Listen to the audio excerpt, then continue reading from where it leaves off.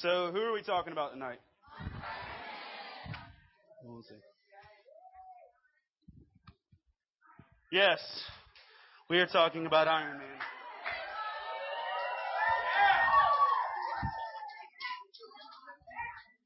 Okay. All right. I'm not going to wear that all night because it smells horrible. But we are talking about Iron Man. Not going to go. I'm assuming you guys know a little bit more about Iron Man, some of the more obscure heroes we talked about. But Iron Man, bottom line, rich guy in a suit. Pretty much. He's super smart. He's Batman with a bad attitude and better machinery. He doesn't have a traumatic past that made him want to fight crime. He just, built some suits and was like, hey, I'll be a superhero. But we will talk about in some positive aspects about Iron Man. But the cool thing about Iron Man is he never gave up or stayed still in where he was. And that's what we'll talk about. But scripturally, what we're going to focus on, easiest comparison you can make. What are all those? They're suits, but what did he call it? Ooh, what's the word? Armor. He called it armor. So, being the easy way to go, where's the best connection with that? The armor of God. See how simple that is? So what we're going to do is we're going to start out with the armor of God. Ephesians 6, turn there. While you're turning, backstory, basically Tony Stark was a billionaire. He made weapons and all this stuff. He got captured, got injured, and in order to save his own life, built a robot suit that could sustain the damage done to his heart. And once he did that, he then upgraded and built more and more suits of armor, became a superhero, yada, yada, yada. Ephesians 6, that's where we're going to be. But Iron Man is just a person in a suit, and that's just how it's went. But Ephesians chapter 6, and we will start in verse 13. It says, "This is why you must take up the full armor of God, so that you may be able to resist the evil day, and having prepared everything, take your stand." Now, I need a guinea pig or volunteer. Need a dude, because I'm not going to be... All right, he's closest. Come on. Oh, he had his hand up. Come on. Yep. All right, he is going to be my suit of armor guinea pig for the day. So come on back up here a little bit. Now, obviously, this isn't a true armor of God, but work with me here, okay? Let's go bit by bit. This is why you must take up the full armor of God. And it says, first, stand therefore with truth like a belt around your waist. Okay? So, when we say he's standing with the belt of truth around his waist, he's got a belt on, okay? It's a utility belt. Close enough. He's got the truth about... Now, what is the truth? God's Word, God's truth. It is the truth. The fact that we know who our Savior is, who our Creator is, who our God is. When you know the truth, it gives you power. And so, what's one of the things that you have... I don't know if in your school that there was rules or not, but what's one rule about guys' pants in your school? Can't sag. You can't let your pants be hanging halfway down your bottom. Yes, ma'am. Can't have holes. That's another one, too. But one of my favorite Bible verses in 1 Peter 1:13 through 16, we're told to gird up the loins of our faith. Gird up our loins. And literally, Peter's saying, tighten the pants of your faith. Really cinch that stuff up so that they don't fall down. If you have the truth of God wrapped around you, holding everything else together, you're not likely to fall. But if what you're wrapping around you is not truth, pretty much everything else you base it on is going to fall apart. So truth is essential. You have to have the truth, otherwise it's not going to work. All right. The next thing we see there is find the scripture. Put the belt around, the truth like a belt around your waist, righteousness like armor on your chest, or the breastplate of righteousness. So, the breastplate of righteousness. I know, it's like your Flavor Flav over here. Hold on. Hold that right there. Down just a little bit. It's pretty heavy, huh? Yeah. Righteousness isn't light. But when you have righteousness guarding your heart, guarding literally what guards your life, when you have righteousness is what guards your most invaluable organs, your insides. One of my favorite Bible verses, and this is the prize verse for tonight. Find it, hit me back. Guard your heart above all else, for out of it flows life. Guard your heart above all else, for it is the wellspring of life. Okay? Find that verse, I'll give you a prize. But when you have righteousness guarding your heart, guarding your things, that's why police and soldiers wear bulletproof vests, because as long as you can protect your head, and you can protect this, pretty much everything else can be kind of mended up. As long as you can protect what's in here and what's up here, those are the main areas you need to protect. So, righteousness as a breastplate, protecting you from injury and damage. So, I'm sorry. Good, because you're going to need more armor if that's too bad. So, it said, take up the righteousness like armor on your chest and shod your feet with the sandals of readiness for the gospel of peace. So basically, you need to put on your feet the gospel of peace. That where you go, you take peace with you. That where you walk in peace. So, here. I'm serious. You can leave your sandals on. So, to shod your feet with the gospel of peace, that means wherever you go, you walk in peace. That means whatever you do or you say, that you walk in peace. Just take your sandal off. It's okay. All right. So let me ask you this.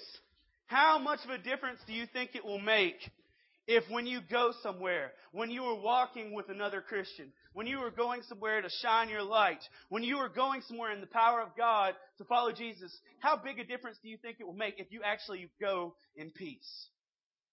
Because so often we go with wrong motives. We go with frustration because somebody else is living the wrong way. We go with anger because they're not living as good as you are, or things like that. If we walk in the gospel of peace, then we're stepping correctly. One of the things that's a theme all throughout Ephesians is how you walk. That's why Ephesians is one of my favorite books. We're told to walk in wisdom. We're told to walk worthy of the calling of Christ. We're told to walk in those manners. And if we don't walk the right way, we're not walking as Christ walks. So having our feet ready with the gospel of peace is important. Going on from there, it says, in every situation, take up the shield of faith, and with it you will be able to extinguish all the flaming arrows of the evil one. So, when you've got the shield of faith, because let me tell you guys, there's going to be a lot of stuff that's going to come at you that you're not going to be able to explain on your own. You're not going to be able to understand on your own, and you are going to need faith that is strong to be able to protect you from the things that come at you. So you will need a shield of faith. Because you know what? When somebody you love gets sick and you can't explain it, you're going to need faith to be able to protect you. When you have big plans and they fall apart, you're going to need faith to be able to protect you. When you do everything you can to walk with Jesus and you still fail, you're going to need your faith to protect you. When you try and be what someone else needs to have in their life by leading them in Christ and they don't see it, you're going to need faith. Faith will protect you. No, dude, shield over here, man. Don't be lazy. You're going to get shot up by arrows. No, man, right here. Hold that. Do you want, okay, let's put that right there. Bam. Flex your bicep. Hold that for me. If you don't hold that shield of faith, you won't be guarded. Because once you let go of faith, you know what you have a big open wound to? Doubt. Now, it's all right to ask questions, and we're told to know why we believe what we believe. But if we don't honestly have faith, we can't protect ourselves from anything else. We need our faith to be strong enough to be able to do that. All right. And then, you can just hold it down. It's fine. Then it says to take up. Oh, this thing stinks. No, it doesn't. I was kidding. It says to take up the helmet of salvation. Now, Iron Man is not salvation, just for the record. But it says to take up the helmet of salvation because, listen, when I said that righteousness guards this area and that salvation is the helmet, your mind needs to be focused. Your mind needs to be guarded. Your mind needs to be covered in the fact that you know your salvation is found in Christ. Your security is found in Christ, and in nowhere else are you safe. And nowhere else can you have the abundant life that Christ wants you to have. And when you have that helmet of salvation that covers you, that secures your face, that secures your mind, secures your thoughts, everything else seems like less of a battle when you are secure in your salvation. But you know what? If your mind is not guarded and sure of your salvation, it's like you take your helmet off, now your head's vulnerable. When you aren't sure of your salvation, that makes you doubt and not have faith, and so you drop your faith. And then once your faith goes down, then your righteousness, then everything else. And it's like literally, if your mind is not secured by the gospel, if your mind is not secure in your salvation, everything else kind of falls apart. So, here, you put that back. Grab that back from me. Now, the last thing it says is take up the sword of the Spirit, which is God's Word. That's a tiny sword. I'm sorry, I was lacking swords. But we're told to take up the sword of the Spirit, which is God's Word. Now, let me tell you something. We have a habit of using the sword wrong. The sword is meant to protect. The sword is meant to cut out sin in our lives. It's meant to defend ourselves from sin, from those things. The sword is meant to be something that can cut through the lies of this world. But so often, we only use the sword when we want to just try and hurt somebody else.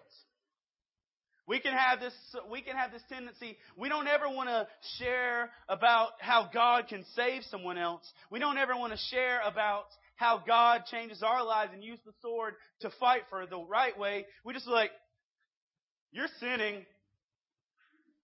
And we take the sword and we poke at somebody instead of doing this. Listen, a sword is a warrior's weapon to be able to fight the right way. We talked about all week how this word, this gospel, this truth is the only light that we have. It is the truth, and we need to wield our swords well. Our swords don't need to be dusty from sitting around and never getting used. Our swords don't need to be used the wrong way. We need to use our swords as Christ showed us. Man does not live by bread alone, but on every word that comes from the mouth of God. Guys, how many of you spend so much time maybe putting on other parts of the armor, but then you never even bring your sword? Because you know what? I guarantee some of you, you're like, oh yeah, I got peace. I got truth. I got righteousness all up in here. Look at this righteousness. I got salvation. But you never even bother to pull your sword out. You never even bother to share the Word of God with somebody else because you are hiding your light, like we talked about last night. You're hiding your light. You know what? I got in trouble in high school because my teacher... Here, hold that for me. My teacher assigned us this project for Canterbury Tales. Ever heard of that? It's you'll if you get into like 11th, 12th grade, you'll probably read it. But Canterbury Tales, it's just a series of short stories, and I was assigned a dude, and I don't remember what his name was, but he had a sword. He had a sword in the story. So I talked my mom into taking me to some really junky store that I had seen in the mall that had swords in it. So my mom bought me a sword. I was 17. And I had a sword. And this wasn't just a little sword. This was like a 4-foot broadsword. And this sword was amazing. And I could not wait till the next day when I got into English honors, and I was going to get in there. And so, sure enough, first thing I did when I got to school that day, I was like, look at this! And I walked into school with my sword. I'm like, check this out! Guess who got in trouble? I got in trouble because I brought a dangerous weapon to school. Didn't think that would be a problem because it was in my story. It was in my story of what I had to do for English class. And I'm like, I'm going to get extra credit. I got in-school suspension, and they took my sword. But I was proud of my sword. I was ready to wield it. I was ready to use it. I wanted everyone to see it. Listen, the Word of God is the sword in your life. And if you never pull it out, if you aren't proud of it, if you're not prepared to share it, to use it at any point in time, then you're wasting it. I keep a ninja star in my car. And it's in my visor. And I'm just waiting for the day when I have a reason to use my ninja star. I'm ready. And the first opportunity I get to throw that, I'm going to use it. Guys, you have been given not just a weapon, you have been given a tool for life. Be ready with it. Be ready with this sword. Because if you're not ready, you're never going to be able to defend yourself against the attacks of the world, attacks of the devil, attacks of your own foolish, sinful heart. Wield your swords well. Use the armor you have to protect yourself. Now, normally this would be where we would stop, but we're not done. Because my favorite part about Iron Man is the fact he didn't stop. Iron Man made this one cool suit of armor. And you know what? My thingy's moving. Iron Man made this one cool suit of armor, and he could have stopped there, right? Did anybody else have one? No, not really when he built it. He was the only person with a suit of armor. He said, you know what? I could have stopped right there. I had the coolest Iron Man suit. Nobody else has one. But he kept building different suits. This is just one chart, and I know it's grainy and you can't see it. But if you actually do a count and search it up, he built over 48 different suits to date in the comics. He built a suit for each problem that came up. One of those suits, I think the seventh one over, 1, 2, 3, 4, 5, 6, seventh one over is an underwater one, specifically to work at sub levels under sea pressure. The black one is for stealth. They all have different purposes. And then even this one's my favorite, the big chunky one down there. That's a Hulk buster. That suit of armor he specifically designed to do what? Beat the Hulk. Sort of. For a little bit it worked. But every time he faced the problem, he said, instead of being defeated by this problem, upgrade. And he added to his armor to make it stronger. He added weapons. He added better defenses. He added more and more to it. Now, here's the thing. This is called the full armor of God, right? Guess what? Peter says we're never done adding to our armor. Peter says we are never done. Turn with me to 2 Peter chapter 1. You can sit down. Thank you. Hey, give him a big round of applause. This guy. Wait, hold up. Let me take a picture. Put it on. It's okay. Turn with me to 2 Peter chapter 1. 2 Peter chapter 1. Thank you. You can take that off and sit on the stage. 2 Peter chapter 1. And this is literally if Colossians 3:23 is my favorite passage of Scripture, this is my second favorite passage. Colossians 3:23, I told you, but 2 Peter chapter 1. I'll turn around. You turn around, I'll get it for you. 2 Peter chapter... Here, just slide it down. Okay. 2 Peter chapter 1. Thank you so much, sir.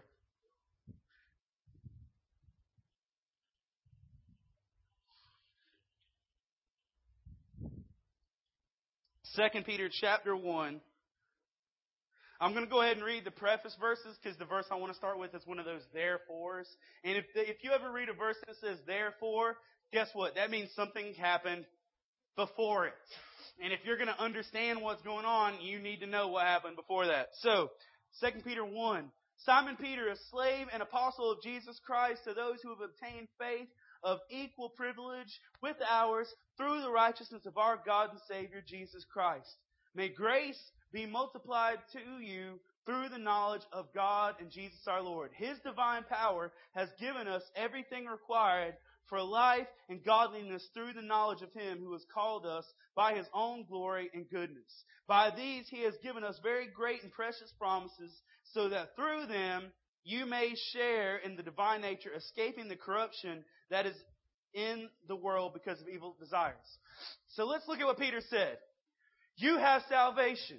You have grace.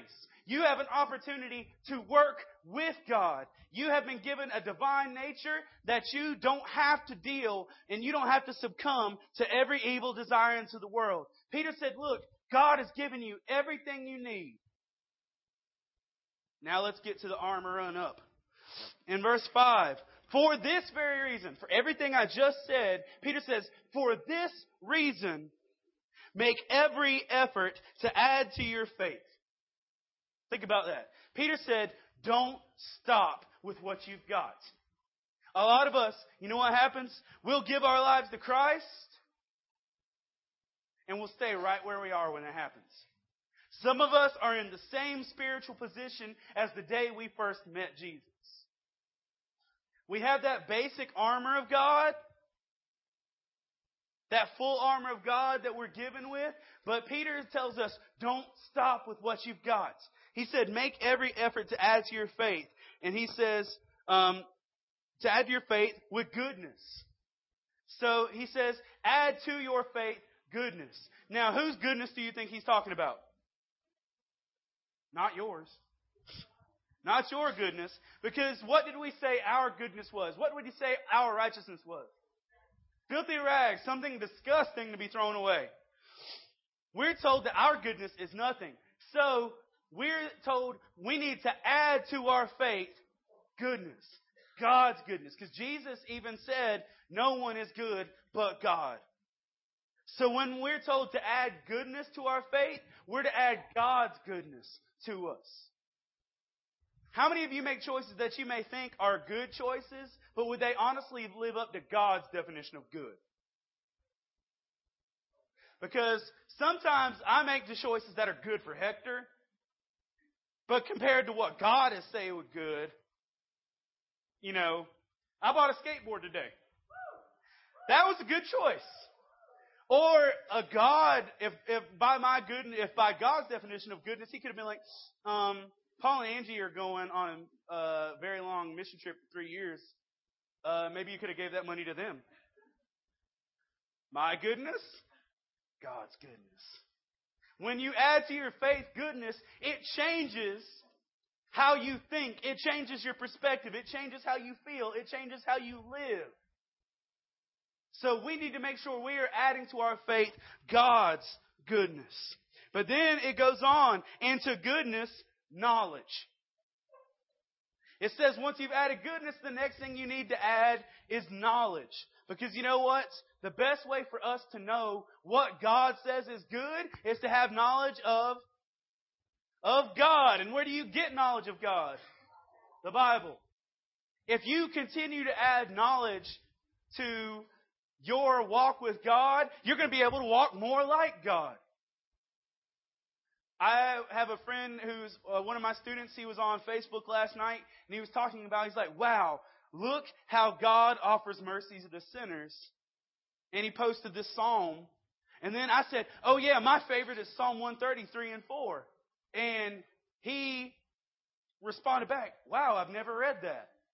I'm like, I thought you read the Bible a couple times already. How have you not read that then? Always keep adding to your knowledge. You know what? I've read the Bible beginning to end 3 times in my life. Every time I read the Bible, I learn something new. Even when I've been here at my time at camp, I've learned new things. I've gone to Bible college. I've been a missionary. I've been a pastor. And every time I read God's Word, I learn something new. If you continue to add knowledge to your faith will be upgraded. Your faith will be stronger than it is right now. But if you don't add knowledge, you're not going to have everything you need. Going on, it says, and to knowledge, add self-control. Because when you know what God says is good, when you have God's knowledge of how we should live, that gives us a basis for us to have self-control. How many times have you said, I couldn't help myself? Or, I didn't mean to say that. We do a lot of things in our life that boil down to we didn't control ourselves.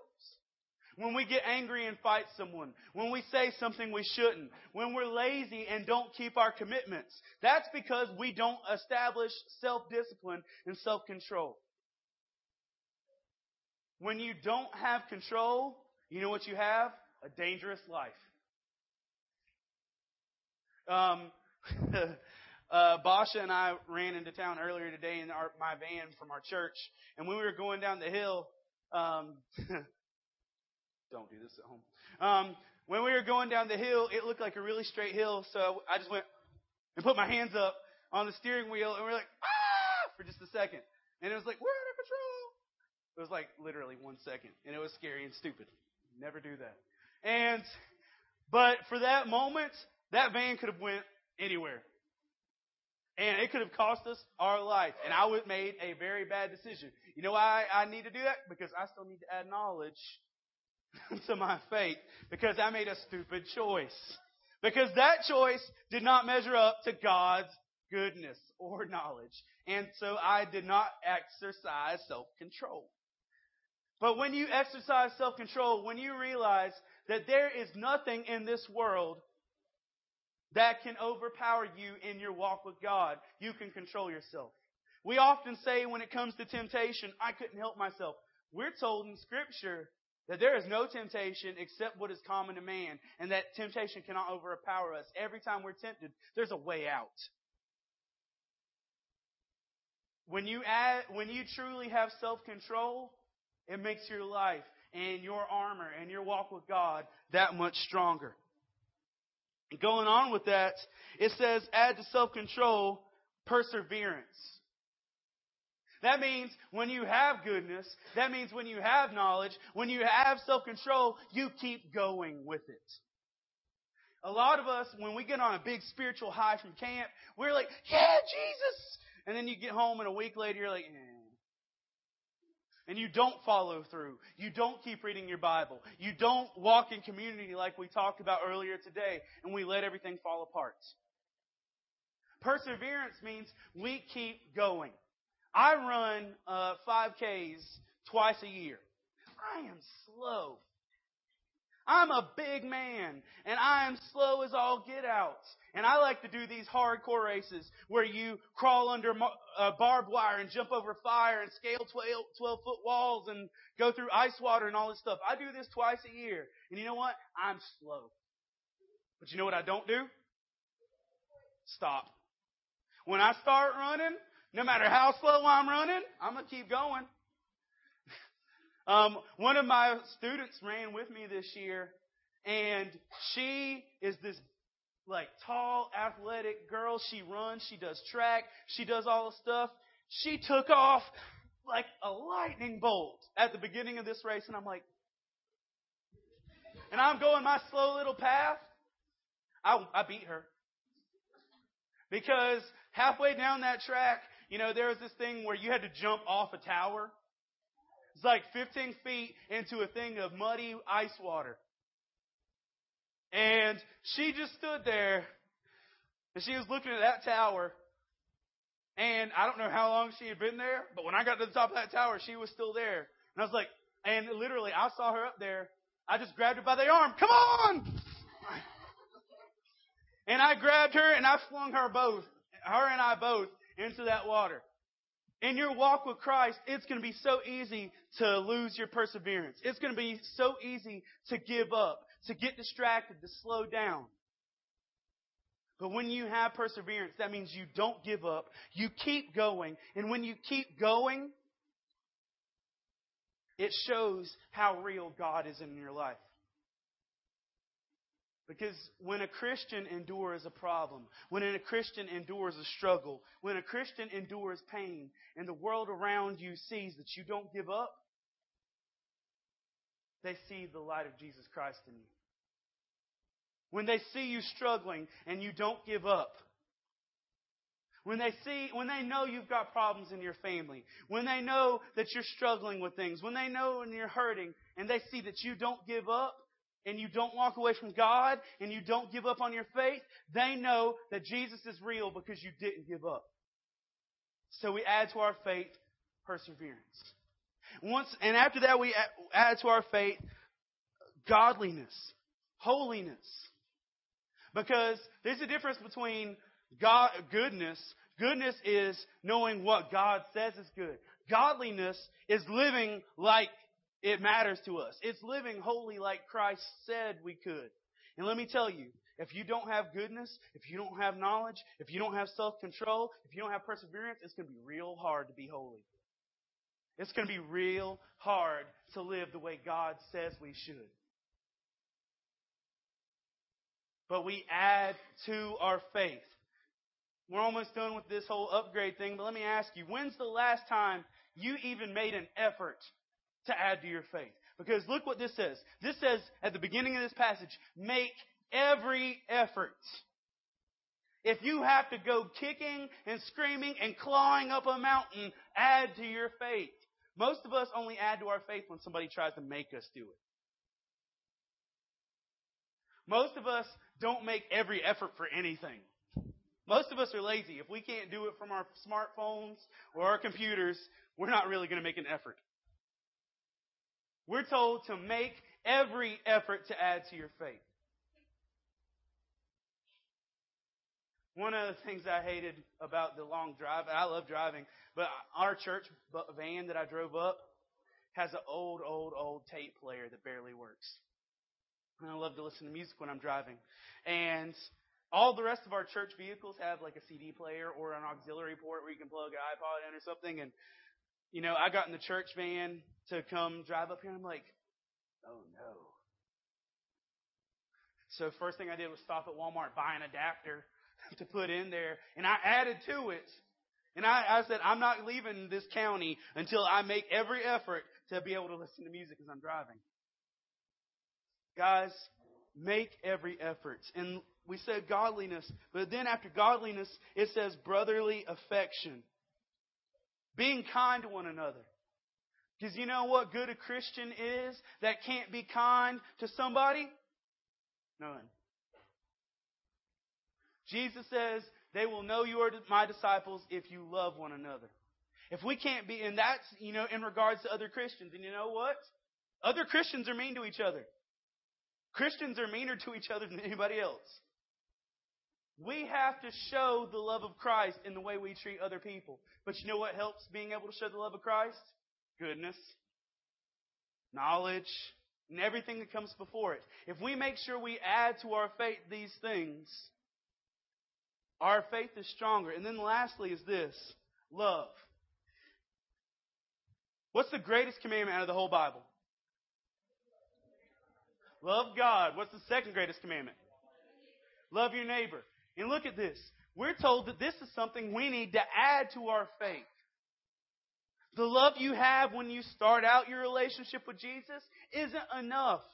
You need to work on it. You need to help develop it. And you know who the best way to add anything to your faith is to go to Jesus so He can do it for you. Because if you try and do all this on your own, guess what? You're going to fail. But if you go to Jesus Christ, He can increase your faith. He can strengthen your faith and add these things to it. Look as we end this part. For if you possess these qualities in increasing measure, check that out. If you possess these qualities in increasing measure, meaning they never stay where they are, they're always improving. They're always upgrading. That's why I thought about Iron Man with this. He's never done building the next set of armor. He's never done adding to what he's got. If you ever get to a point where you've stopped making an effort to add to your faith isn't going very far. We have to make every effort to add to our faith. But it says, if you possess these qualities in increasing measure, they will keep you from being useless or unfruitful in the knowledge of Jesus Christ. We have a guarantee in Scripture that if we are adding to our faith, it will keep us from being useless and unfruitful. Let's flip the statement. If you do not possess these qualities in increasing measure, you have a potential to be useless and unfruitful in your knowledge of Jesus Christ. Which would you rather have? The potential for failure or a guarantee that you will be strong in your walk with Christ? You have to make every effort. That doesn't mean you have to get perfect at it. But notice what it said. Increasing measure. Again, I'm a big man and I run races. And you know what? The more I train, the faster I get. But if I say, I'm going to run a race today, and I go running, am I going to get fast today? No. But just by practicing today, I'm going to get a little faster the next time, and a little faster the next time. It's increasing measure. You don't have to get perfect at godliness. You don't have to get perfect in your self-control. But you need to make sure you are increasing in measure. The person who lacks these things is blind and short-sighted and has forgotten the cleansing from his past sins. Peter ends that by saying, if you're not working to add to your faith, you're forgetting what you've even been saved from. I want to challenge you guys, please. Think about your walk with Jesus Christ right now. Think about this. If you have not made any effort to add to your faith, let this be a wake-up call. That if you want your faith to be stronger, if you want your faith to grow, you need to make an effort in it. Goodness, knowledge, self-control, perseverance, godliness, brotherly affection, love. If you have these things, even in the slightest increasing measure, it's going to help you go. But if you're not increasing them, if you don't have them in increasing measure, it's like you forgot you were even saved. For those of you who don't know Christ, we've talked about Jesus all week, please understand. You don't have to do this stuff overnight. If you're hearing this thinking, man, I want to get to know Jesus, it's work. I got to do all this stuff. All you need to do is go to Him and He will help you get through all of this. Increasing measure can be a small amount, but you need to make an effort to make sure it's going there. Guys, the last time I was really here was 11 years ago. The kids that I saw as campers then are grown-ups now. I don't know when I'm going to get to see you again, but I would love to be able to see that when I see you again, that your faith has grown. Your walk with Christ has gotten deeper because you did this. Not just because I said it, but because you saw in the truth of God that you can't stand still where you are and you want to get closer to Christ by making your faith stronger. And realize this isn't something you do on your own. This happens when you go to Christ and you ask Him to work in you. And then you're willing to say, Jesus, I already gave you my life to save me, but Jesus, I want to give you my life to make it more like what you want it to be. Let's pray together. God, we just thank you so much for your love. We thank you for being a God who loves us right where we are. God, you love us as we're broken sinners. You, as your word says in Romans 5:8, that while we were yet sinners, you died for us. You love us right where we are, but once we're your children, you want us to grow. You want us to get closer to you. You want us to walk more intimately with you and to be your children hand in hand as we walk with you, God. Help us to be that. Help us to not give up, to not slow down, to not quit, that we truly would be able to walk with you. In Christ's name, amen.